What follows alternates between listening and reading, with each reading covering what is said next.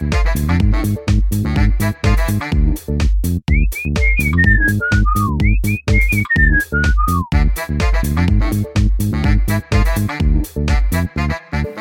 and welcome to the Clock End Talk, an Arsenal podcast. I'm your host Tez. You can find me at Gooner Tez. You can also find Clock End Talk at clockend_talk. This week I am without Tony because he is busy doing other stuff and living a bit of a life, something to do with bowing out of Europa League, and the man hasn't picked himself up off the floor yet. So I've got Darren with me today. How are you, Darren? Tez, I can't believe you've banned Tony. He's sitting on the sideline. You've dropped Tony. Tony has been ever present. Every podcast, Tony's here. And now you've just had enough of him and you just drop him, you discard him, you just cast him aside. Disgraceful behaviour. Should I say the Mustafi? The Mustafi of the podcast?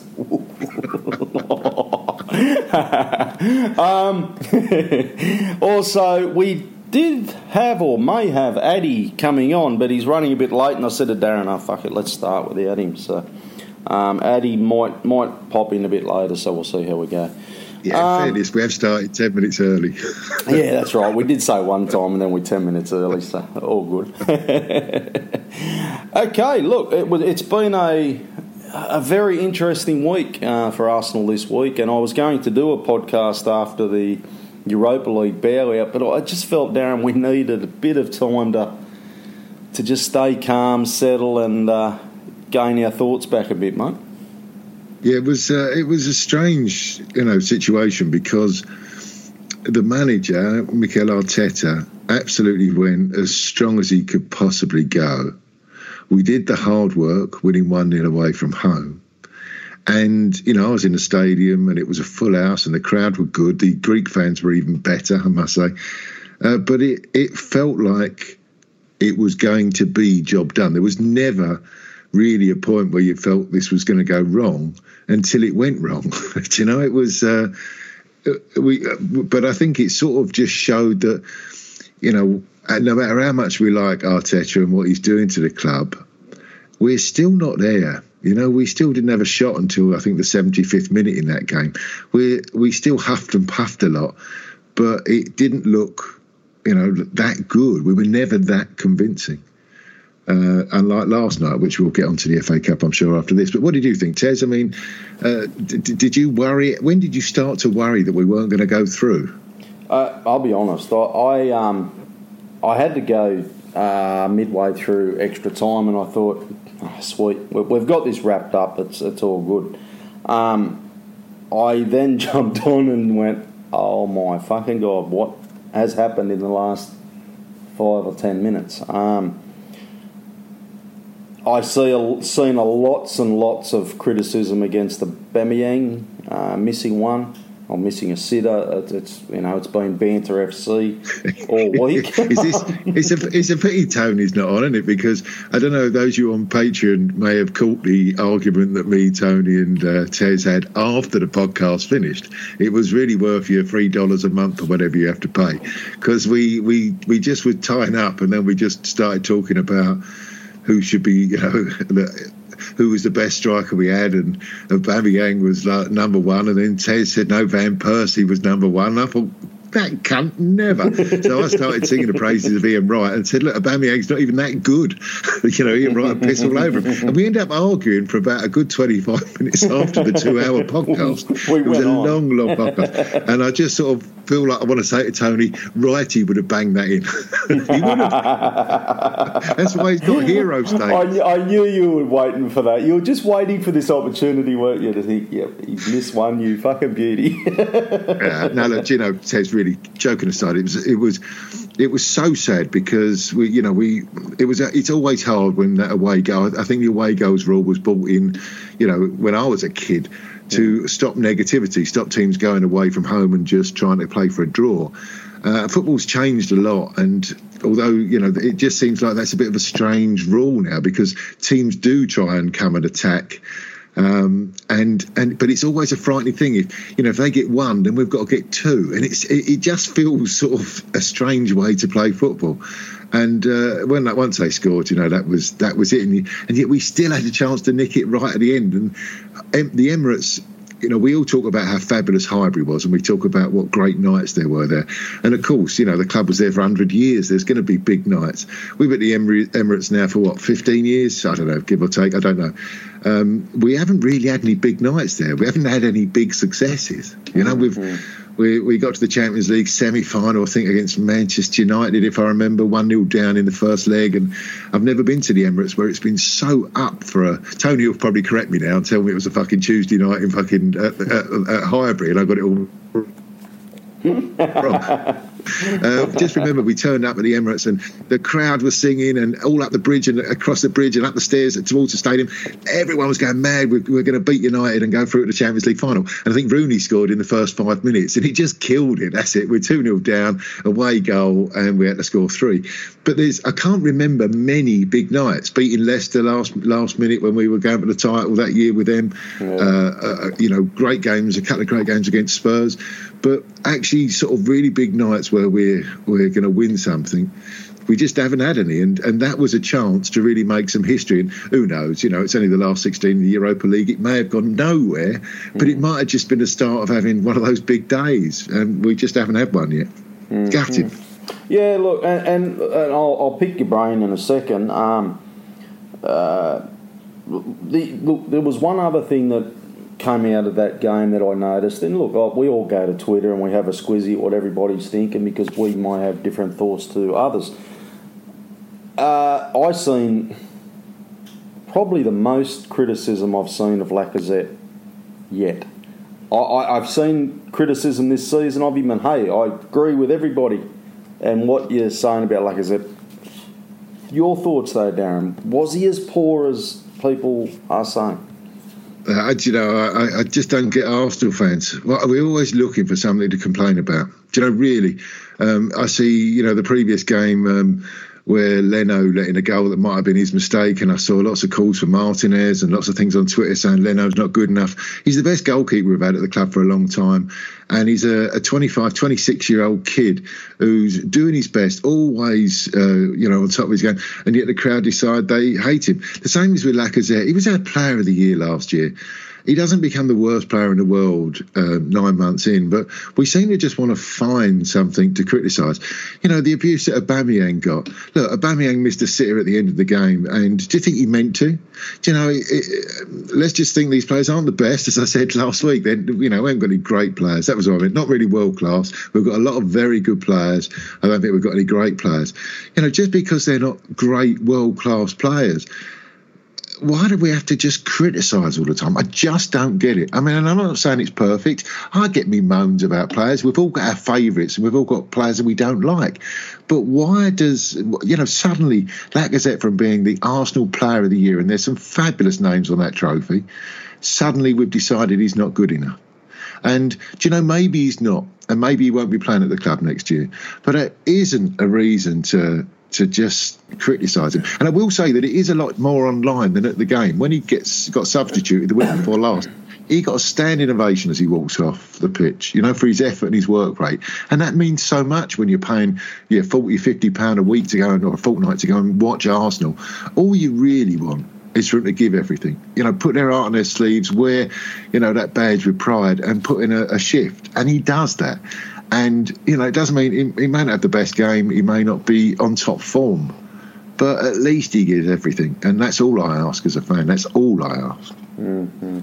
Now, I don't want to be negative because it's been a negative fucking week, okay? But I have to ask the question, who are we... Look, are we... Someone's got to be accountable for, obviously, us being out of Europa League. A lot of people have a lot of non-Arsenal fans have pointed the finger at Aubameyang for missing the goal. A lot of Arsenal fans are pointing the finger at Lacazette. Is it fact? A few have mentioned Arteta, and I'm thinking, really? Come on, we're going to go there. Where are you putting the? And I know you don't want to point the blame at one person, but where's your thoughts on who's to blame for us being out of Europa League? Tez, I said on last week's podcast that the Champions League and the Europa League are cup competitions. Liverpool won the Champions League. I mentioned this, 6 years ago when they won the Champions League. That game where they were 3-0 up, 3-0 down, whatever, won it on penalties. Liverpool that year were the fifth best team in England. They didn't even qualify for the Champions League. The Champions League and the Europa League are cup competitions. It's a knockout competition. Not always the best team wins. There is blame, of course. Blame. It's a very general word. The manager put out his best side available. The players worked really hard to the system that they were put out in, but it wasn't good enough. We didn't play very well. We took 75 minutes before we created a chance. We were a little bit unsure whether to stick or twist. We were 1-0 up with an away goal. Do you really go all out when you're winning with that score? No, you sort of hold back a little because you don't need to. You just need to see the game out. And, it is one of those situations where who's to blame? Why do we have to blame someone? Everyone wanted to win. We were probably the better team over the two legs, but not by much. That's where we are at the moment. That is where Arsenal are. European competition's difficult. And it's a cup competition, and we just didn't get the rub of the green. I've just seen Liverpool get knocked out of the FA Cup by Chelsea tonight. Chelsea battered them. Does that mean Jurgen Klopp's a cunt? Does that mean Jurgen Klopp doesn't know what he's doing? Does that mean there's some blame at Liverpool tonight when those players should be held up against a wall and shot one by one because they went out to a team that's in fourth place in the Premier League? I get where you're coming from, but where do you put the blame? Where do you put the blame? Well, I don't. I agree as well. I don't know who you blame because for me it's so hard because you've got to. I hate blaming one, but you've got to point the finger at a few Arsenal players there who I didn't think. I didn't think Lacazette had a great game. I don't think David Luiz had a great game. Hector Bellerin didn't have a great game. Ceballos, I don't think had a great game. So, look, and I don't want to point the finger at one, but when you're coming up a team like that, they're no world beaters, are they? It's not a PSG. It's not an Inter Milan. It's not a Manchester United. It's not a Chelsea, as you mentioned, with Liverpool. I'm not sure where this team are coming in their league, but I don't think they're world beaters. They actually, they are winning their league, and well in front of winning their league. But I don't. I don't know if they're world class team. That's Tez, all. Do you remember the Arsenal team? We always talk about the Invincibles. For me, the best team was 2 years before that. The Invincibles was a great side, obviously, but the side 2 years before that. For me, in my 45 years of watching Arsenal, was the best team ever. Around that, 2004, 2002 team. That period was great. We got to one Champions League final. 2006 was it? I don't know. We in the Champions League that year, when we were by far and away the best team in Europe, by far and away, we were winning our league with style. We were beating everyone who was put in front of us. That year, we went away to Chelsea in the semi-final of the Champions League. I was at the game, lucky enough. I think it was a 1-1 draw, but we controlled the game. We'd got the away goal. It was a draw. We didn't even push for it. Let's take them back to Highbury and we'll just destroy them. And, we went to, I think it was 2-0 up, 1-0 up very quickly. This was a team that could score goals for fun. Chelsea got an equaliser. I think it ended 2-2. Chelsea got an equaliser with 5 minutes to go. We're knocked out of the Champions League. It was devastation. We didn't go, that Wenger's a cunt. Those players are cunts. And that was a great side. Let's face facts. This isn't a great side, this Arsenal side now. It's not a great side. I see what you're saying, but I was sitting, a mate of mine came over, right? And he doesn't follow football, he doesn't follow, any sports really. A bit of motorsports, but anyway. He was sitting down watching the game with me just because I'm such a lovely bloke. He just wanted my company. but so we're sitting there, and look, it's on early in the morning here, so we're sitting there having a cup of coffee. And he said, "Fuck, you're firing up." And I said, "Well, mate, we should be beating this team." I said, "Plus we're at home." He said, "I don't understand the two teams." He said, "Can you explain it to me?" I said, "Well, it's a Europa League game." I said, this is the second leg. It goes over 2 legs, away goals and things like that. So I explained it all to him. But then I said to him, but Arsenal, the team, are probably worth close to $600 million of players if you were to sell all players, maybe 700 mil of player sales. I said the team that we're playing up against is probably worth 100 million. I said that whole team. I said that's type of the only way I could put it in perspective for him to understand that how good Arsenal was up against this other team. And he went, "Shouldn't you be winning then?" And I said, "Yeah." Yeah. So come on, Tez. If that's the case, then Manchester United will probably win the Europa League this season because their team's worth more than ours. It doesn't work like that. Leicester would never. I know it doesn't. I know it doesn't work like that. But like for him to understand it, I was saying like this is what I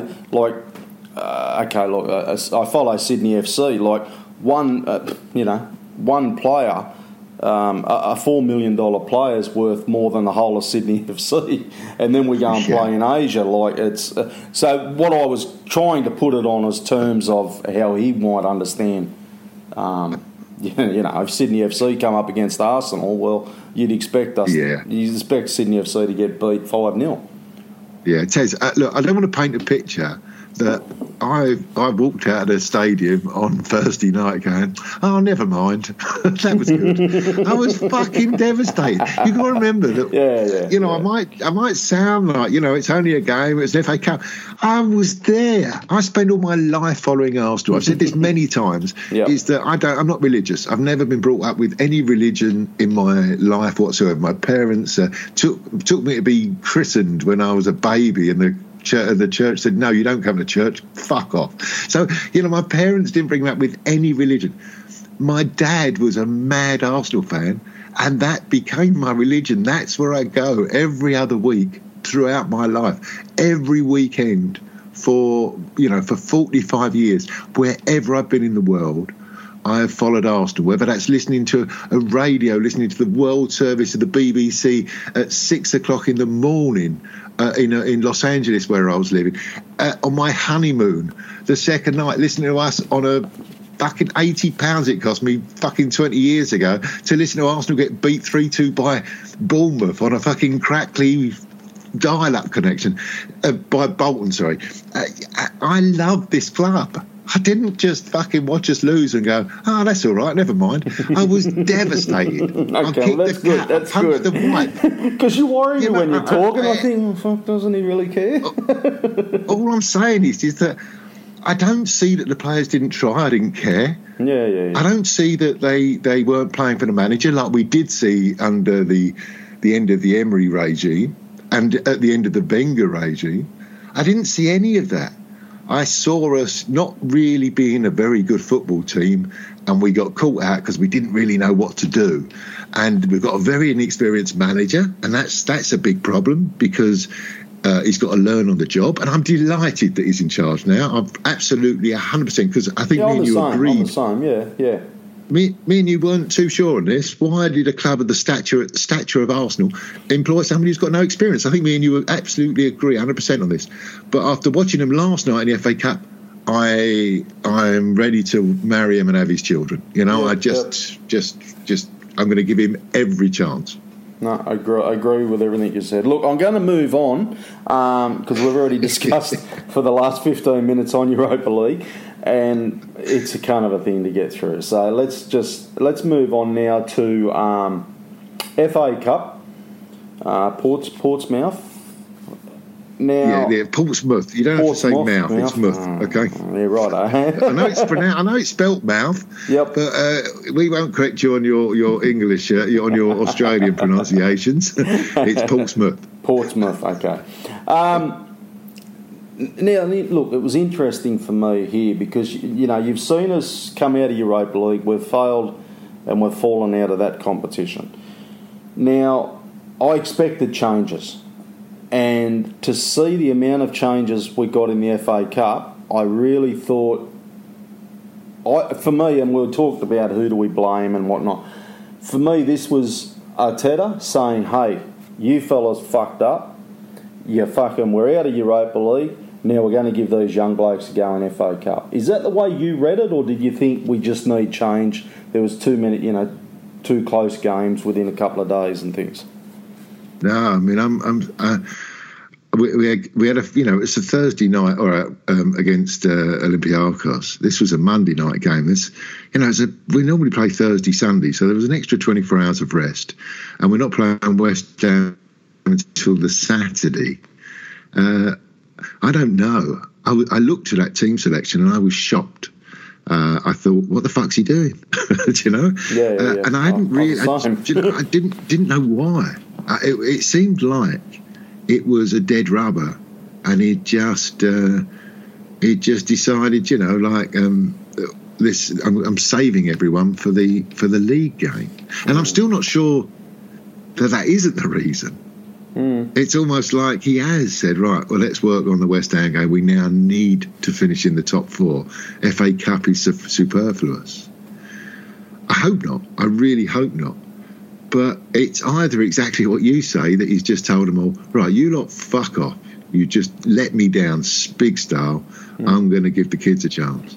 Or he's just dismissing the FA Cup and he's throwing all of his eggs now into the league basket. I mean, what do you think now you've seen them play and you've heard him talk? Well, I didn't listen to his press after it, but I watched the game after fucking trying to find it. But anyway, I watched the game and, mate, look, the kids stood up. When I say kids, I thought Pablo's first game in an Arsenal shirt was really good. It was really good to watch him because I know absolutely nothing about him. So that was good. I thought Socrates played an outstanding game. And then Willock. I thought Willock, Nelson, Martinelli. I don't know if there was many. Okay, if you want to point the finger, Torreira might have been a little bit under, but other than that, mate, it was a good game. I don't know much about Portsmouth, so what are they? League 1, League 2, or Championship team? I think they're in League. They're League 1, third place, I think, and they're on an incredible run. I think they'd won something like 19 of their last home games, or 10 of their last home games, and unbeaten in 19. They put on a huge run. Mm-hmm. They rested their two strikers yesterday because they've got a huge game next weekend. But they're a lower class side in amazing form. Okay, yeah, so that's where they were when we took them on. But they are League 1. They're 2 divisions below us. Okay, yeah. Well, that was the other thing I wasn't sure of. I didn't have time to sit there and research who they were. But the other thing was the team that they put out. Where's that on par with the team we put out? Is that, would you say the team we put out is still far, far better than what they put out? So that was the other thing I wasn't sure of. I mean, you look at our side. We've got David Luiz. Has he won the World Cup? He's David Luiz right up there. Socrates, seen and done everything. New guy Murray, obviously great pedigree. He's got, we've just signed him. He's our big signing from the summer. These are key players, and then the best of the youngsters that we've got in the side, the best of everyone. Look, Tez, I've got to lay my cards on the table here. I enjoyed watching last night more than I think I've watching Arsenal for the last 2 seasons. Well, I loved it because this, I think I mentioned it, the podcast before last I was on, which was about 6 months ago, thanks to you and your banning me. I watched that last night, and that's where I see where Arsenal are going to be possibly next year, because I can see both Aubameyang and Lacazette leaving the club. They may not, but I can see them leaving the club because of their contract situations and because of where we are in the Champions League. or lack of Champions League football. You look at that is the future of Arsenal. All of them played last night. Guendouzi, Martinelli, Saka, Nelson, and Nketiah. These Torreira even. These are the young spine of the team. It's the youngest team Arsenal put out for years, and yet. And I don't know what stream you managed to watch last night. It was on BT Sport here last night. The commentators, I missed the first 5 minutes of the game because I'm sure it was on Arsenal website. I saw it was 8 o'clock kickoff and it was 1:45. So I missed the first 5 minutes. And then I listened to the commentators for 40 minutes say how terrible Arsenal were. Now, actually, I must have the same commentators. I was on, I found it on ESPN of all stations. I thought, fucking hell. So ESPN, and they were, American commentators, but yeah, they were very, very negative towards Arsenal for the first probably 40 minutes as well. So. And all I was watching, Tez, and we were under the cosh from a team with a great home support. I mean, Portsmouth are one of those teams that was in the Premier League not too long ago. Finances fucked them up and they found themselves, like a lot of clubs, shipping 2 or 3 divisions. But they were a Premier League side. They won the FA Cup fairly recently. They were in the final quite recently. Their crowd, it's a small ground, the crowd were right behind them. And, of course, these are tricky ties. I mentioned on last week's podcast. I've been at Arsenal, we got knocked out by Wrexham, who were in the bottom tier of the Football League one year, York the following year. We've had terrible times in this third year, but we're Arsenal. We want to win the FA Cup. We're away from home at a tricky tie. It has got banana skin written all over it. It's the worst you could possibly hope for. And they were really good, Portsmouth. They were really good. They really went for us. Yep. And what did we do? We kept the ball. We kept passing it. That's what I kept hearing. We're passing it backwards. We keep passing it back. But we retained possession better than any Arsenal side for the last 2 years. No, he was best. Under Emery, we could never do that. We just conceded possession. And I just thought last night we kept it and we kept it and kept it and we worked them and worked them and worked them. And then finally, look at the statistics. I think our passing completion was something like 87% in the first half and 89% in the second, something like that. It was ridiculously. It would be up there, yeah. And we just passed them to death. And eventually they just faded because we were much better than them. I thought it was a joy to behold yesterday in the second half when all of those young kids, right until the 93rd minute, were still chasing and chasing and chasing and working for each other and playing the simple ball. And all of them were a delight to watch yesterday. And I just thought that's a glimpse of where we are. That's the glimpse of our future. That's the future, yeah. No, and look, and that's why I like the... and I'm going to get onto it a bit because I did hear a couple of people talking about the FA Cup and the prestige of the trophy, and there's been lots of things going around. Would you prefer Europa League trophy or an FA Cup trophy? And where's this put Arsenal this year? There's lots of questions, right? But this is why I enjoy the FA Cup. Okay, I don't know a lot about Portsmouth, but I know the prestige of them, and like when I say the prestige of what the cup means for a team like Portsmouth. They're playing at home in front of 20,000 fans, and Arsenal's come to play, and I'd imagine it'd be a great day out of football, and that's why I like the FA Cup because you get to see these teams that I don't see them on TV because we don't get it, but. It shows me the history of what you guys have in England, where these teams could win and could come up. They get to come up against Arsenal. They get to come up against your Liverpools, Chelseas, and things. And that it means a lot to me when you see teams like this. But in getting on to my next question is, I did see lots of tweets.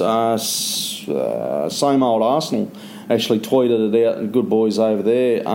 Today they were talking about the FA Cup, and there's lots of fans saying that if we win an FA Cup, what does that mean to you? Well, it probably doesn't mean a lot for international fans, Darren, but it probably means a lot to you guys at home. Well, it should mean a lot to our international fans. I've said this, obviously I lived in India for the last, 5 years or so, or 4.5 years. and I've said this many times on the podcast that I run in India, is that, I mean, I think it's a generational thing. I don't think it's a geographical thing. When I was a kid, there wasn't much football on. You know, I mean, these days, every game you want to see, you can see, whether it be from an internet stream or television. All of the big companies cover football, and you can pay for it pretty much every game you want to see. I come from a generation where, you know, we would very rarely have a live game. The only live game that was on in a year, and I know this makes me sound really old, but I'm not that old in the scheme of, you know, football things. But there was only one live game a year, and that was the FA Cup final. So it was such a big deal because we didn't have live football. And this went on for a long time. I'm not talking about, you know, back in the day when I was, you know, when it was just people wearing flat caps and you know, it was all in black and white. I'm talking about for, you know, all through the 70s and 80s, there wasn't a lot of live football. The year we won the match at Anfield, you know, to win the title 2-0 in 1989, that was a very rare live game of football. It's 89, so that's not that far, you know. So the FA Cup was everything. It was the big thing, and the TV companies both. We only had two main channels in those days on television, and both of them took it seriously. So from first thing in the morning, you'd see the players leaving, you'd see them getting on the coach. Then they'd have games. It's a knockout, you know. Whoever was playing, Liverpool versus Manchester United. It was always a big deal, and every kid that was growing up in those days, and all the players now, you know, or the players from the last 10 years would also get brought up with this experience of the FA Cup. So it was a huge competition. Now, I understand now we have football to death. You know, the Champions League is huge, the Europa League's on telly.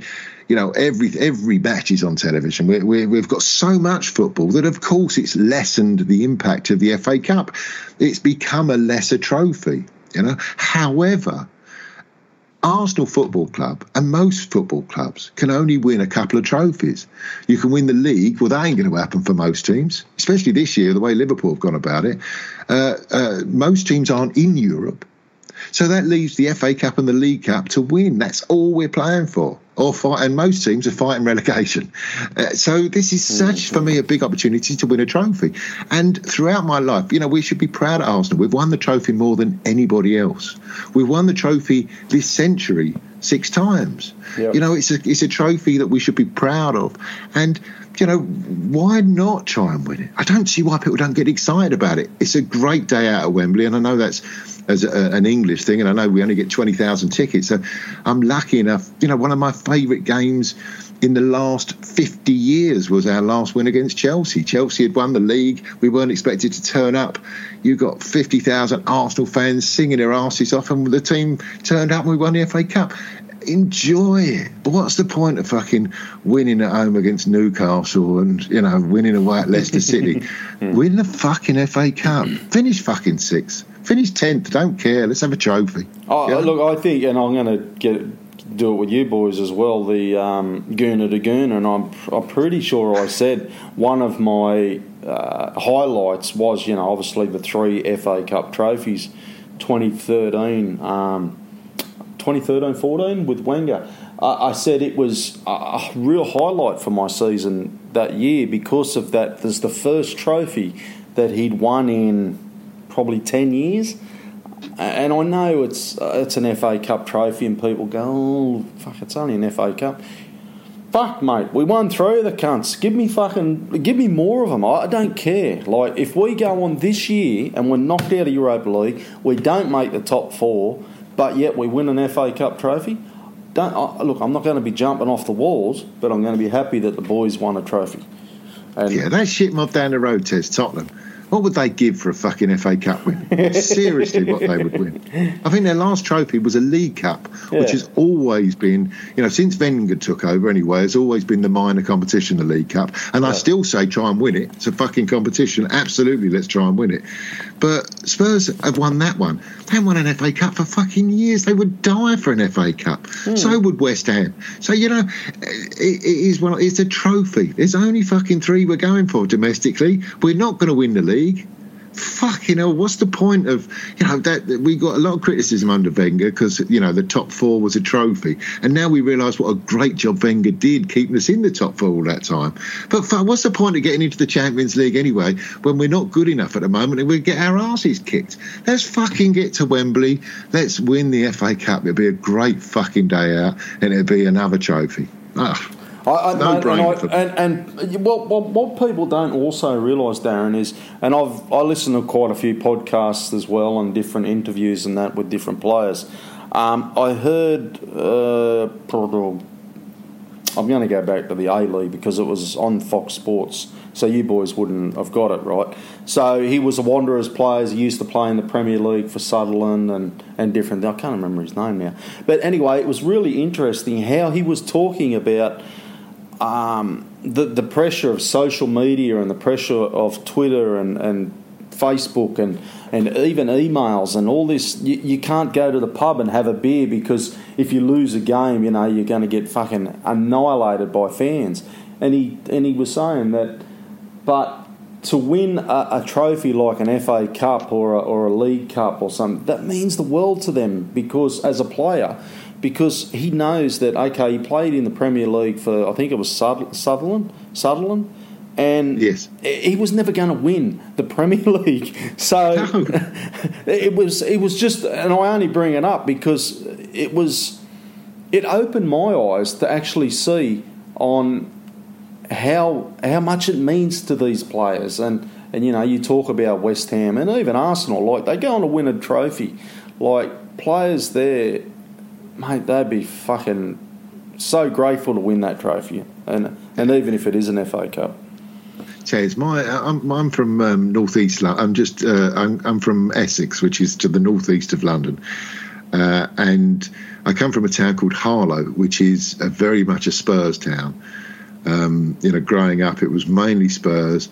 And then West Ham, which is one of the nearest big clubs.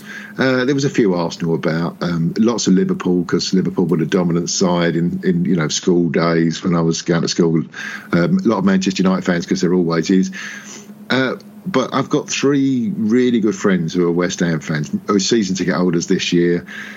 And they still, when we're all in a pub on a Saturday night every now and again, and the football, when we get onto football like we always do, and they still bring up 1980 when they beat Arsenal 1-0 in the final. That's still their big fucking, that's 40 years ago. 40 years ago, and they're still banging on about it because that was the highlight for them. West Ham, it's not a small club, but that was them. They beat the mighty Arsenal in Trevor Brook in header in 1980, and you've got to remember. Who was that team you said again? West Ham United. Oh no! Before you said you was from South. I'm from northeast. I'm from Essex. Okay. So I'm from a town called Harlow. Yeah. So I don't live there anymore, but that's where I'm from. That's where my mates are from, and that's my home. But it's a Tottenham town. Yeah. Okay. Yeah. No, but the player I was talking about, and you might know him. I didn't see much of him. Simon Cox. No, Tony would know everyone. He played for West Brom, memory. Nottingham Forest, Reading, Bristol City. But anyway, he's now at the Wanderers, and he's only had a couple of games. But they had an interview with him, and it was interesting, like I say, to listen to his story of he wasn't in big clubs in England, but probably West Brom was the biggest club he was at. But it was interesting just to hear his stories on like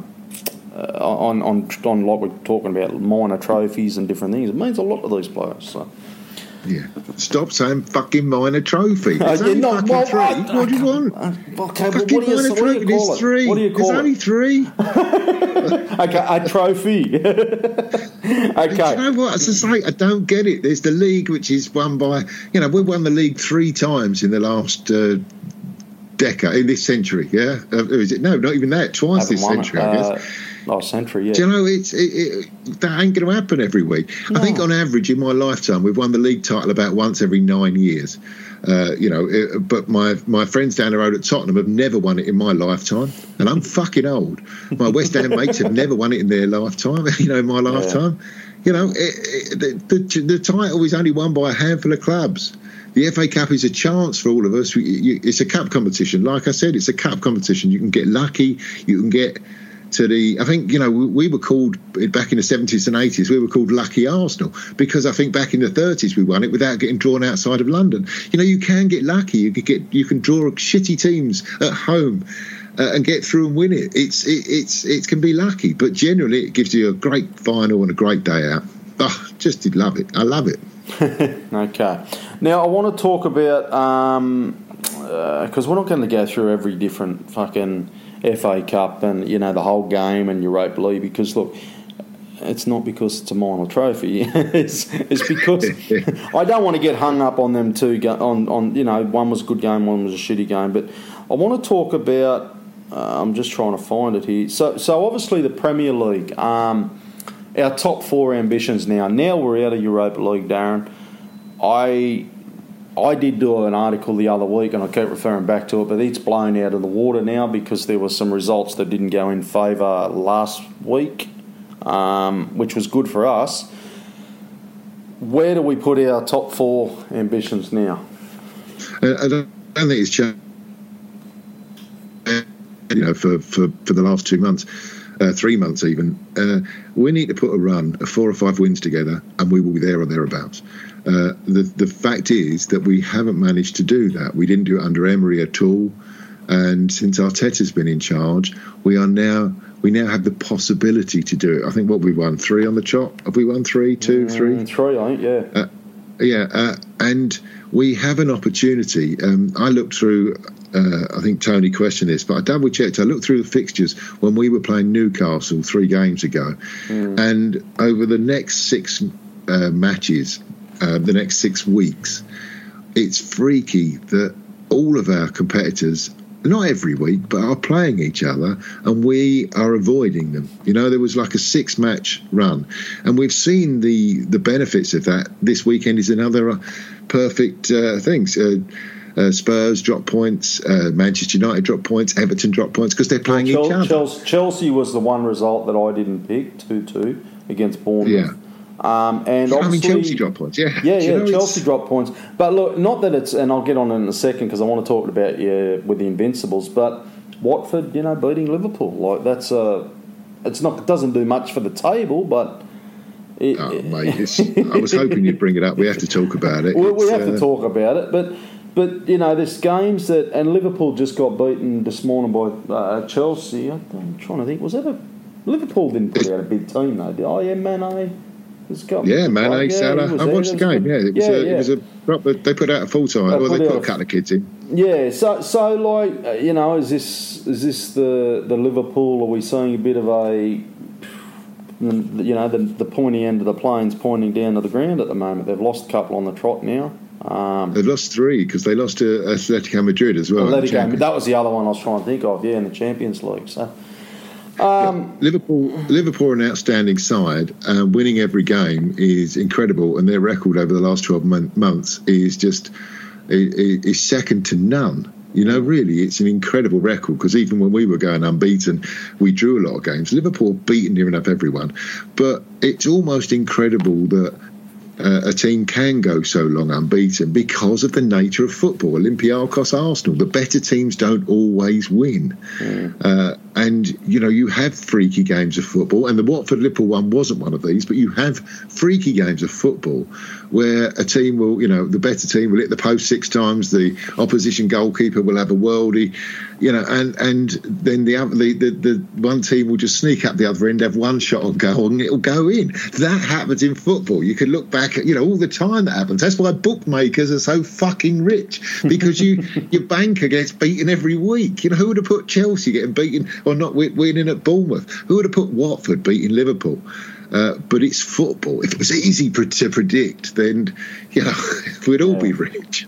Well, this week for me, this week for me, like we've got, and I'm just looking at the fixtures there now. So Liverpool, Bournemouth, okay. Don't worry about Liverpool too much. But the interesting ones for me: Chelsea, Everton, Man United, Man City, Leicester and Aston Villa. Well, Leicester are dropping like a stone. I think they've won 1 in 10.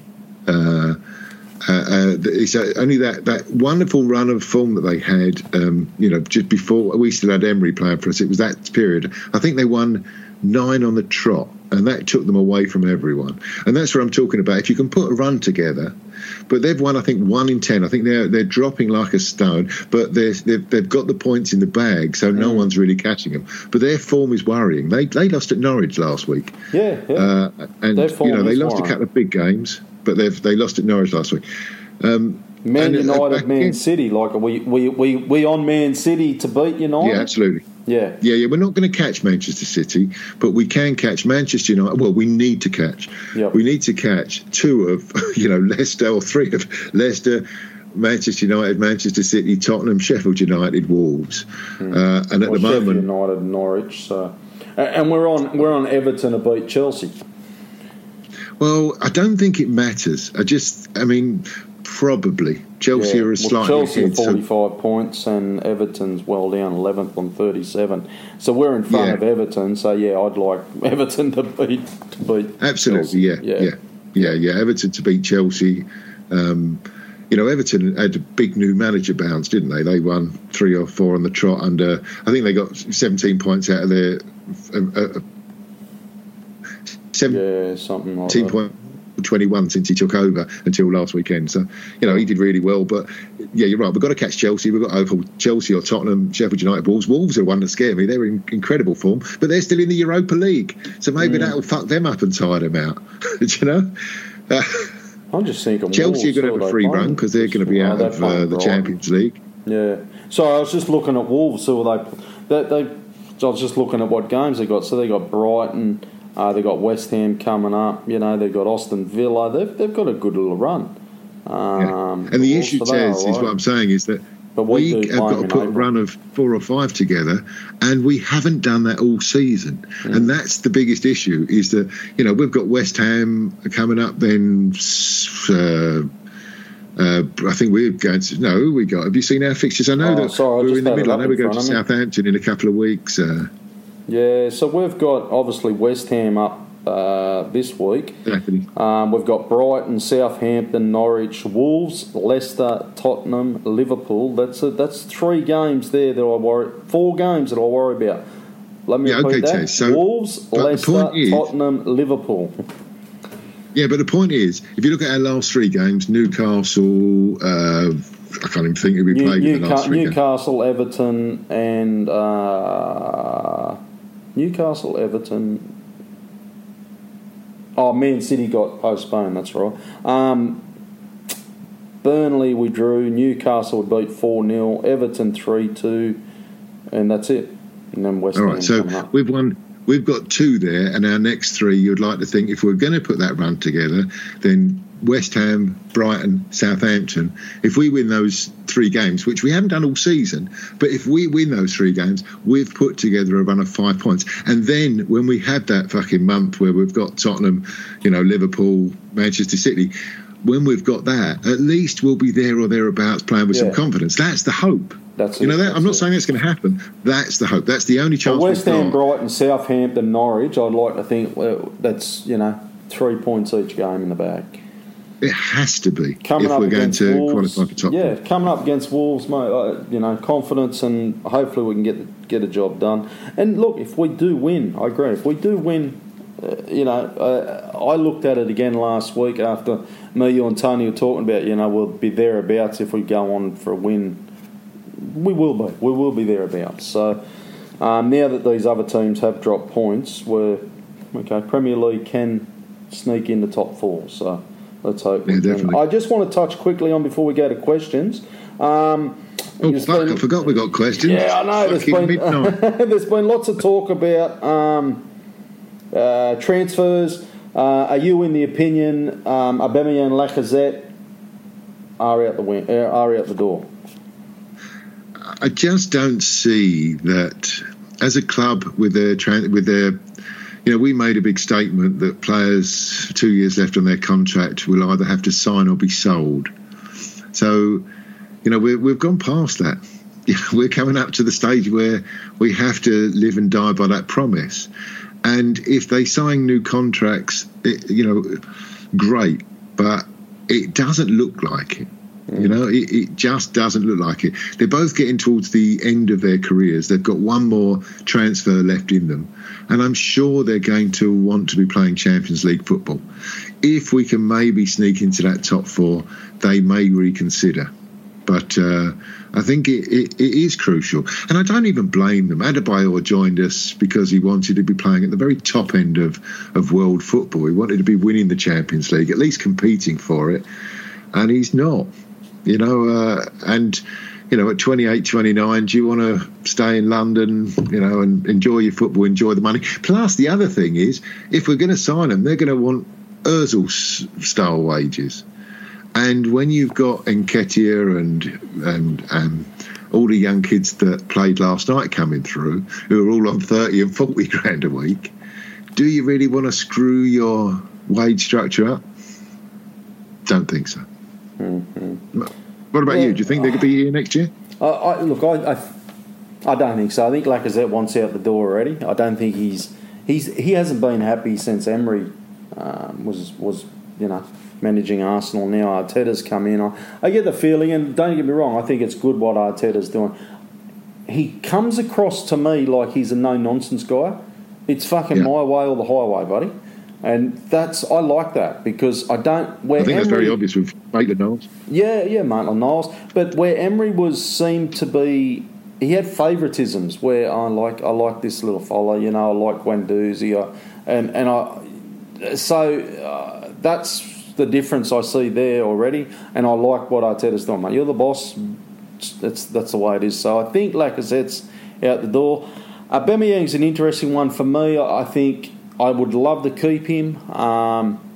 However, and this comes on to my next question, is finances now with Europa League out the window. Yes, okay, if we get top four, I'd imagine the finances will come back up again. But where does this put... What strain does this put on Arteta's summer plans now? Is it... Are we led to believe on reports? Has he got no money for transfers? Does he have to sell these players to actually have a transfer budget? This comes around every time, Darren, but how much did we spend last summer? I think we took a big gamble last year, didn't we? We gambled this year's budget on getting into the Champions League this season. So we spent what we had, and we spent this summer coming up's budget to try and make ourselves strong enough to get through to the Champions League. And it's backfired a little. We're out of the Europa League and we're fucking 10th in the table. They allowed the previous manager, to invest that.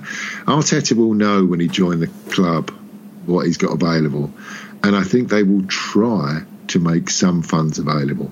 But I think the sale there's a few players worth a few quid that he may need to sell so he can invest again. But he's also very, very lucky that he's got some really good kids. Well, that was my next thing I was going to say to you. Don't forget, apart from Pepe, who was a big chunk of the transfer budget last summer, we've got Edu running around, and as we know, Edu's pedigree, I would think he was Guendouzi type of. He knew something about Guendouzi, definitely Martinelli, and who other Brazilian kids and different kids is Edu looking at?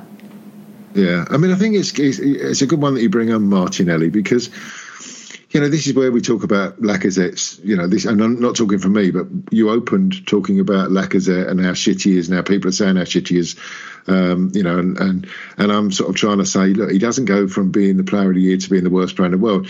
You saw with Martinelli when he had a few good games and everyone's saying he's the next best thing in the world. Then he doesn't play for a few games and we don't really miss him. And you watched last night, him, Nelson and Nketiah. You saw, I was saying I was so excited to see them, but you also saw their shortcomings last night. Martinelli was playing against the defenders who are in 2 leagues below him, and he didn't, take the piss. They had him in his pocket for a long time. He worked his nuts off, loved watching him play, but him, he didn't have an outstanding game, and he hasn't had an outstanding game. That doesn't mean he's shit.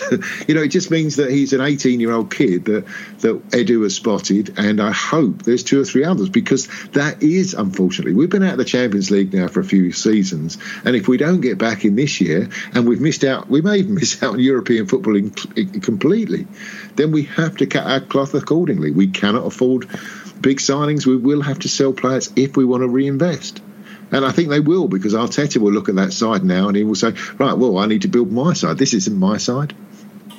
So I'll just retract that. It wasn't Edu, of course. It was Sven. Sven was there with Guendouzi, so wouldn't have been. Yeah, Edu. Guendouzi. Yeah, sorry.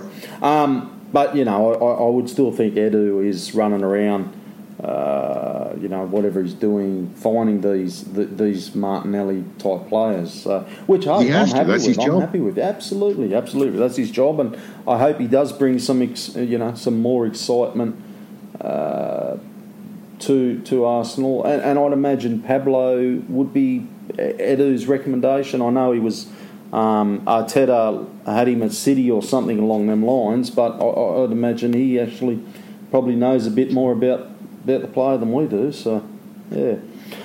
So these little gems in the rough, mate. I'm happy for them. So I hope. I don't mind if we go on and win the Premier League with a couple of gems in the rough, buddy. It won't worry me at all. Absolutely. Okay, let's get on to some questions. MAA Gunner, and you can ask your questions at @clockn_talk on Twitter. We usually post it up 24 hours, 48 hours before we're going to record. What's changed from last year that made Lacazette so bad? I'll move on. When Tierney is Jack, could use Saka. Hang on, let me look at this. Tierney is Jack. Could use Saka play a left wing with Aubameyang up front if it seems he doesn't want to play Martinelli with Aubameyang. When Tierney so once Tierney finds his place, does Saka go back to sort of his place at left back? Is that what he's saying? Left wing. Yeah. I think, mate, me personally, I think Aubameyang's doing really great on the left wing. Like, leading top goal scorer still. So I don't know why people want to adjust everything to fit another player in. If it's working, it's working. I just think the key point here is if Aubameyang isn't here next year, then yes, absolutely. I think Saka moves to the left. If he signs a contract, Saka will move up front to the left. Tierney, who we didn't really see a lot of, and if I'm honest, didn't really impress that much in his few games that he had before injury. But the reports from Scotland are that he's an excellent player. The reports from Arsenal are that he's training extremely well. I think he will be a proper good player for Arsenal. I really believe that. I've got a very good friend in Scotland who watched him a lot, who said he was the best player that they had up there, Celtic had up there, and he really, I think, will be okay. So in which case, all this talk about, will Saka turn into a left back becomes redundant, and he then can go and play further forward. And I think that's again last night Saka was great, but you could see defensively he's not the best. He gets caught out. He can continue to learn, and it's great that he's had a few months learning that position.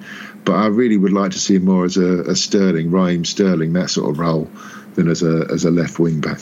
Well, still on Saka. Max from Ask Brothers, the Ask Brothers podcast. I apologise, Max, because I thought you'd hung up the hat, mate. But I looked on the old podcast app the other day, and fucking look out. Oh, Max is back with his fucking Ask Brothers. So it's Ask Brothers Rantcast if you want to find it. So he's saying, how the fuck did Saka play 98 minutes of that game? Are you telling me at 2-0 it's worth leaving him on to get a fatigue-based injury? What the fuck is Arteta thinking? And has Maitland-Niles shagged Arteta's wife or something? There's a really good point there on Maitland-Niles. You mentioned just now, Tez, that Arteta is a very single-minded man. He seems to be very strong in his own opinions.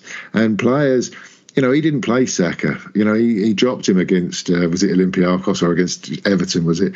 He played Kolasinac instead. It was only because Kolasinac got injured in the first 15 minutes or so that Saka came on. It's almost like when the players are being talked about as being the next best thing, he puts their feet back on the ground and leaves them out. Martinelli, everyone was saying how wonderful he wasn't in the next squad, and then he was on the bench for the next 2 games. And I think, that Maitland-Niles has obviously said something, or his attitude has not been right. Guendouzi fell out with Arteta, dropped completely from the matchday squad, but has obviously come back fighting in training and he's picked in the side. Maitland-Niles has to do that now. And it shows that, yes, he probably has shagged Arteta's wife, because he's right. He brought him on with 15 seconds to go last night. And I don't know if you've ever played football, Tez, but there's nothing worse as a substitute when your manager says, all right, get warmed up. Yeah. What are you fucking talking about? We're in injury time. Get warmed up. You're going on. Fuck off. I've got to have a wash now. It's... Yeah. No, mate, look, if I was Arteta, if I was Maitland-Niles sitting on the bench and I got warmed up, with 15 seconds to go, I wouldn't be thinking the manager likes me. I'd be thinking, what the fuck? He didn't put him on there because he's shagging his wife. He put him on there because he's saying, listen here, cunt, I'm the boss around here, and you're fucking going on for 15 seconds whether you like it or not. Mate, it's just, for me, that move was a dictator move, which, hey, once again, I love and I like. He's the boss. He's showing the players who's boss. Yeah. I mean, go. I mean, who asked that question? I didn't. Max from who asked that question? Max from the Ask Brothers podcast. Because it's a really good question. I mean, he is right. We haven't got a left back. We've got Kolasinac out injured. Tierney's out injured. We've got Saka's our only left back, and he played him fucking ever, running up and down that line. And he did have a replacement. He could have brought somebody else on. Who was on the bench? Arteta is inexperienced, and his substitutions have been a bit questionable. So it's a very, very valid point. It's a very valid point. Oh, Maitland-Niles, he was the only one on the bench who could play in that position. Well, Xhaka could go at left, but there was options. I mean, if you're trying to cover that, Xhaka got brought on. Left back's too good for Granite. Can't put him. Yeah, but he's been playing him there, hasn't he? When we've had injuries there, he's slipped back into left back. There, yeah, exactly. Hakon Larson says Mike Dean is a cunt. Fucking hack on. Me and you don't always see eye to eye. I made one note before we started this podcast. I've got to talk that the referee Mike Dean is a complete cunt. I just never want to see him fucking referee one of our games again, Tez.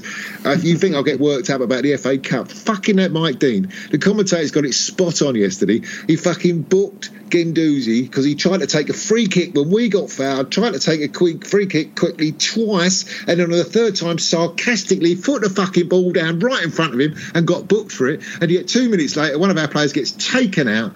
Absolute professional foul, just took his legs away, and Mike Dean just lets it goes as a free kick. No booking. He's a cunt. He's always been a cunt. He'll continue to be a cunt, and I don't want him to ever fucking referee one of our games ever again. Cunt. He is a cunt, absolutely. I'm not going to get worked up like you, but yeah, I do hear your frustration. Hang on, I call this week's podcast Mike Dean is a cunt. Sorry for my language, by the way, but it is coming up to midnight and I'm fucking tired. I've got to get up in 6 hours and we're fucking talking about Mike fucking Dean because that's what he likes. He likes everyone talking about him. He does. Okay, Hakon Larson, Maitland-Niles, and we don't have to answer all these because we've touched on a few. Maitland-Niles seems out of favour because of poor work ethics and mentality. Do you think Maitland-Niles will turn it around? Seems like Arteta has been fear regarding what he says and give the opportunity to players who work hard and listens. Absolutely, look, I agree, he does. For me, Arteta, and I've said it a couple of times on this show, I like what I see in Arteta. The fucking player, I don't care whether you're on 25 fucking pounds a week or 350 pounds a week. He's the boss. You listen to what he says or you don't get fucking game time, and I like that in a manager. People say the same for Mourinho. But you don't get the shit. These managers, they know how to manage players, and that was my biggest fear for Arteta. Like, Emery came in, he'd fallen out. Well, we hear fall out with Ozil. When he was at PSG, he fell out with Neymar. He doesn't know how to manage players and things. Like, if Arteta's setting the boundaries, mate, he's setting the boundaries, and these players got to work hard to get his attention. So I like it. Jose Mourinho, the Mike Dean of football management. It was the only other manager I could think of that he has that real "I'm a cunt, you do as I say" type of. You know what I mean? Like, he doesn't let players walk all over him. No. I mean, look, Maitland-Niles has got a look at that last night. I mean, and we don't know the background. We don't know. No, we don't know if he's been injured. We don't know if he's struggling for form. We don't know if he's struggling for fitness. We don't know. We just perceive by seeing the team selections and the lack of minutes that he's getting that there is an issue. And I think the manager has mentioned that everyone's got a clean slate and everyone has to work hard, and he will pick players based on their work rate. So Maitland-Niles has got a look at that last night and look at all of his mates he grew up with, who he was ahead of a year ago. He grew up with all of those in the youth side, and he's got a look at that last night and think, where have I fucked up? Because he had 30, 40 games under his belt, when most of those weren't even in the first team squad. And we've got a manager now that is happy to play these kids and give them their chances. So he's really got to either think, right, I want out of this club this year, which is possible, or he's going to work to try and get back. But the thing is, other managers in other clubs will also look at his attitude now and question it. And he really does need to make some decisions. And look, I'm a big Hector Bellerin fan, but he's had a huge year out with a very serious injury, and he hasn't looked his old self at all since he's been back. No, that's right. And I hope he rediscovers his form, and I hope he becomes the player that he looked at one year time that he could become. But Maitland-Niles could have looked at that position, and it really is up for grabs. And his attitude must be really poor because he hasn't got a look in. Last night, Socrates was played instead of him. So it's a big time for Ainsley Maitland-Niles. It's a big couple of months ahead for him.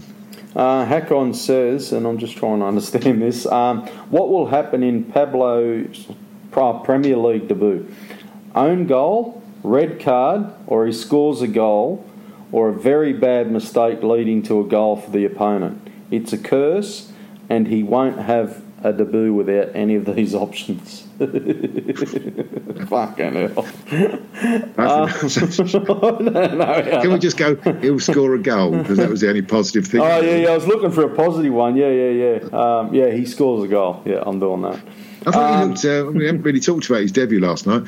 I thought he looked very accomplished, very assured, and having a left-footed player in our back four on the left-hand side of the central defenders, he just looked very accomplished, just looked very comfortable. Yeah, well, there was, Horza Marble said, Murray looked good as did Eddie. Eddie being positioned as long-term Lacquer or Aubameyang replacement. I fear Aubameyang could join another English side. No, surely not. United needs strikers, and despite their woes, are doing better at the moment. Is a move within the Premier League for him feasible? I don't think he moves to another Premier League club. I think he likes the country where he is, but probably the party life and things. But for me, I think PSG are going to be looking at somebody, and I wouldn't be surprised if he heads over to Paris for a bit of a party life and a retirement over there. And he'd be on really big money. I don't know if anyone else would take the risk, would they, at his age? Well, we live in a world where there isn't any loyalty, and we love the players and they don't love us back. They'll kiss the badge, and then the following week they go and play for somebody else, Robin Van fucking Persie. But I can't see it. He does seem to have an affection with the fans. I can't see it, but then I've been disappointed before. Mm-hmm. Robin Van. Well, he won't. I can't see him going back to Germany. It'll be Spain or France for me. And when I say Spain, maybe Barcelona are eventually going to need a replacement for Suarez. So possibly. Just on the Starlight question, you mentioned Eddie Nketiah last night. I made a statement on this podcast about 3 or 4 weeks ago, and it's funny how you can, I speak as I find, and I'm generally very positive. And I was very surprised when Lacazette was getting so much shit, and I said, look, Eddie is just nowhere near ready to fill the boots of Lacazette. No. Do you know what? I watched him last night. They were hammering balls into him. His first touch has improved so much since I last saw him live a year or two back. And I thought the goal he scored, which the commentators were so poor last night. The commentator said, got a lucky bounce. When you look at it in slow motion, the ball is hammered at him and he manages to control it in his run and still manage to get a little shot away and nick it in the goal. I was hugely impressed with Eddie Leslie. He came back, he held the ball up better than any Arsenal forward, Aubameyang, Lacazette, Pepe included. The best I've seen anyone hold the ball up this season. Terrific performance. Really impressed. Jay says, I'm really concerned about who will replace Ozil with... don't matter. We have always lacked creativity, quality in the middle when he's not playing. In reality, with our budget, who can we get to help us to fill his shoes? Most realistic transfer target you can think of. Look, I'll answer that very quickly. For me, Ozil, and I know I think I've said it in the past, that maybe Ozil will go. But now I'm looking at things and thinking, I think his contract just runs out. I don't know if what's the Turkish club who were after him? Trabzonspor or Fenerbahce this time, I think. Yeah. So, I don't know if they take the risk. And we were talking last, I don't know if it was during the pod or after it, that he'd be like a marquee player for them. And it's like a country buying a player, like... It brings everything to that football league. I don't know if, where's that put? What position does that put Ozil in? I would nearly think the MLS, because you're in America, it's getting lots of traction. At the end of the day, like China, who's watching the Chinese Super League? What's that do for him as a player? Tez, I don't think the next move will be for money. But I think you're right. He'll see out his contract. And I said, I flippantly called him a cunt.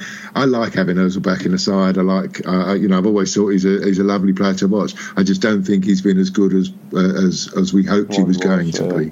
Yeah. But he's on, whether it's 300,000 a week, 400,000 a week, we don't know. We know it's a lot of money, and no one in Turkey is going to be able to afford that unless we pay his wages. And why would we?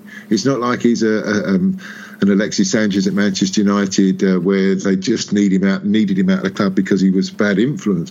The same with Mkhitaryan from us. Maybe he wasn't. It was dragging people down. It was keeping people out of the side. Ozil. He's not a bad influence. Ozil is never in the press causing problems. He's living in London. He's earning a fortune. I'm sure he'll be here for one more year, and let's use him. Let's use him. Yeah. And look, just realistically, he's thinking if this does happen, the next part of his question was who realistically will fit in the budget. I'm still trying to work out Arteta a little bit. Is it the exact blueprint as Pep at Manchester City, or are you seeing something a little bit different? Because if it's the exact blueprint, well, for me, it's got to be somebody like, and who then players are realistically like Kevin De Bruyne, it's got to be a City type midfield if that's the type of tactics Arteta is going to bring at Arsenal. And I'm not saying fucking good luck trying to find another Kevin De Bruyne, but you know what I mean. It's got to be what fits Arteta's mould, and I'm still trying to work out a little bit of what Arteta's mould is at the moment. I'm seeing a bit of a lot of attacking, free flowing football, which is good, and I like seeing that. But he's improving individual players, so does that mean he's going to continue to work on improving your Guendouzi's, your Granites, your Mustafis and things like that? And do we need another an Ozil replacement. I don't know. If Ozil goes today, what do you do? There's two things based on what you said there, Tez. That one, he looks like he's somebody who's working on the training field. His training sessions must be quite good because the players seem to be enjoying their football again. I mean, that's a big part. The players seem to be working for him. They really enjoy playing football. But Manchester City spent a shitload of money to get to where they are, and we don't have it. Yeah, absolutely. So he's no way going. I mean, if we're going to get a Kevin De Bruyne, it's going to be someone that's under the radar that Eddie or somebody can find, because we're not going to be able to spend 100 million on him. Yeah, especially with no Champions League football. Yeah, exactly. I'm glad you did mention that. Hakon Larson says, "What do you guys think? It's the most important. What do you guys think of the most important attribute for a modern day centre back?"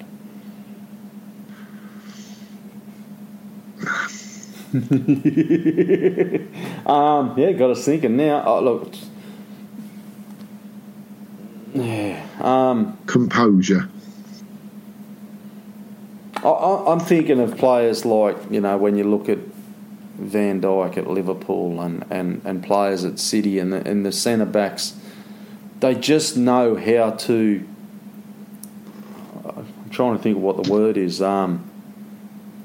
Composure, yeah, but they know how to talk to their troops, and position players and I feel as though you need that leader on the pitch. Leader's probably the word. Leader on the pitch, and for me that's the most important one. The left back, hey, get your ass, slide across, move forward. It just sometimes when you see Arsenal, remember the goal against Everton? Everton scored, a couple of minutes into it, and Kolasinac was fucking way. For me, if you had that leader on the pitch, they would have said, "Hey, back up here, buddy." Fuck me, what are you doing back down there? I feel as though we miss that at times. That leader just commanding the troops around a little bit. We had it when you look at past centre backs. Tony Adams, true leader. And you could look at past centre backs. There was leaders in amongst them centre backs, wasn't there?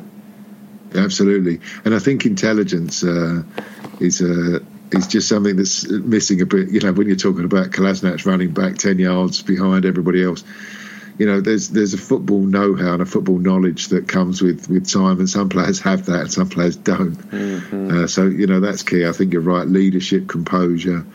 Can I just say though, last night, do you know what? I loved it. David Luiz, Mari, and Socrates hitting 50-yard diagonal balls into space. I can't tell you how much I loved watching Arsenal last night. We had 6 kids under 20 working their nuts off and showing some great skill, and then some real experienced old boys at the back who were playing the ball for fun. Honestly, I loved it. But we were brilliant to watch at times last night. So last one on Twitter, Gunnar J, and we are actually going to do a podcast on this, so we won't go into answers or anything now. He says, can we have the invincible discussion from last week again? Is that did we do that after the podcast, or was that? I think it was after the podcast. Yeah. So he must be a patron subscriber. Look, we're actually going to do something like that. I think we talked about it anyway, so. I think what our conversation was more about, we said we'd pick an Arsenal 11, a best Arsenal 11.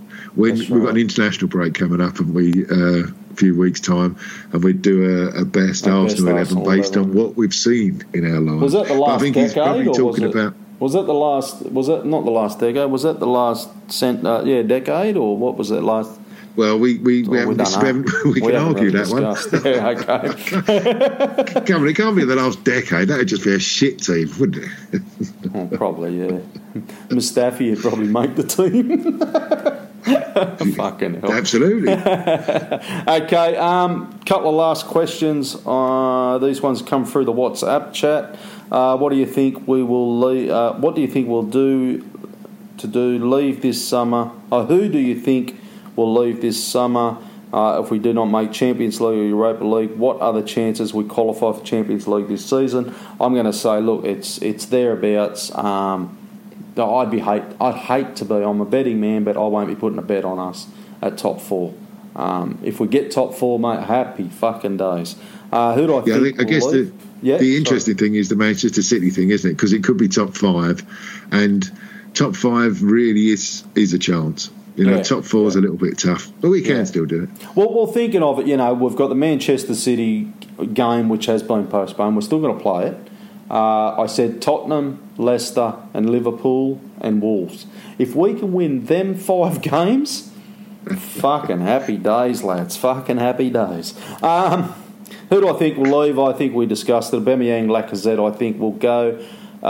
Socrates, I'm not sure of. I've been reading. I think he's out of contract this year, isn't he? Okay. I think he signed on a 2-year deal. I'm not sure though. Yeah. Tony would know. I don't know. Yeah, I'm not sure about him. Mustafi, I think, will stay now. Be honest, I think he seems happy now. Ozil, I said, I think we'll see out his contract, which Arsenal probably won't want. But hey, you signed him up on that deal a few years back, so you're not going to get fucking nothing back for him. I think that. Who else do you think? Mkhitaryan, I think, will leave. El Neni will definitely go. Their players out on loan. Yeah, I think that'd be about it. I think it's a conversation for a quiet footballing, non-footballing week, isn't it? When we can do that later. Mate, Kevin says his Maitland-Niles career over now. Papa was chosen over him at right back for the Pompey game. We discussed that really in quite some depth. We did, yep. Sushant says, I asked Arteta why Maitland-Niles has slipped down the pecking order. Sushant. Yeah, same thing. I think we've covered the Maitland-Niles Arteta situation in quite some depth. Yep. Thanks for those questions, though. Yep. Why was Joe Willock slipping so much today? Did you notice that? I didn't, but I did think that he was a little, out of all of the players, he's had a strange year because pre-season he was setting the world alight and looked like he was going to be a star. Played the first 2 games, I think, which we won. Then he was dropped and hardly got back in the side again under Emery. And I think he's looking like a player that's just a little short on confidence, needs a run in the team. He hasn't had one since that first real month of the season. I didn't notice he was slipping over, but wasn't there a game? There was a game a few months ago or a few weeks ago, and he was doing the same. And I think somebody shouted on the podcast, because I'm nearly 100% sure it was Willock as well, and I can't remember who he played against, but it was a similar thing. I'm sure he was slipping around.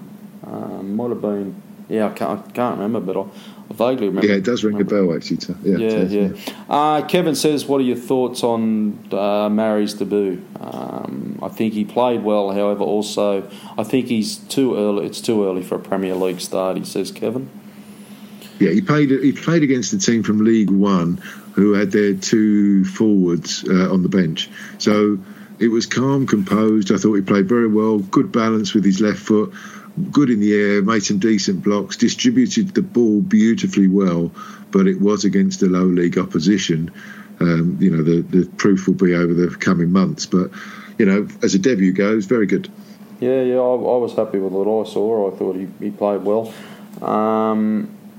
Like I said, I go back to we need that real leader on the pitch, and Mustafi isn't. Socrates, showed ability. I could notice him on the TV. He was shouting at players.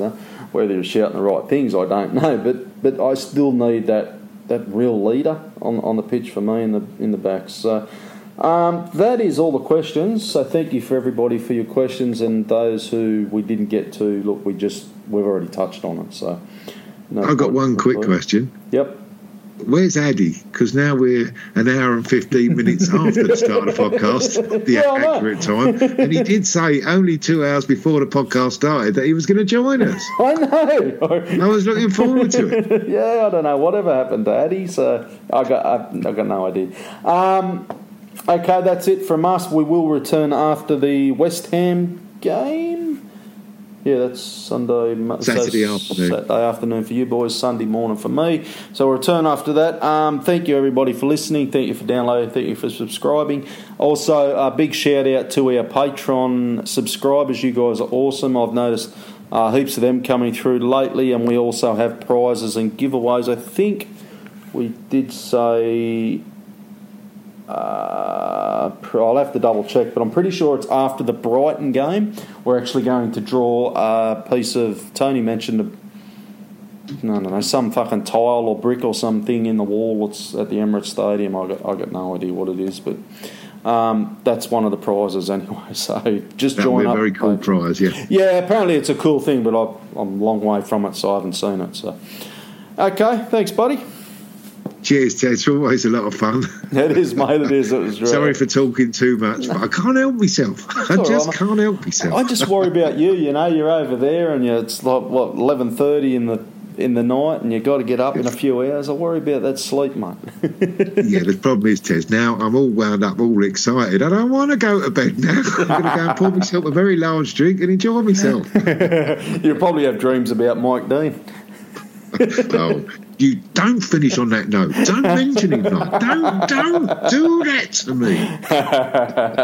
All right, thank you, everybody. Good day and good night. Bye. Cheers, Tess. Bye.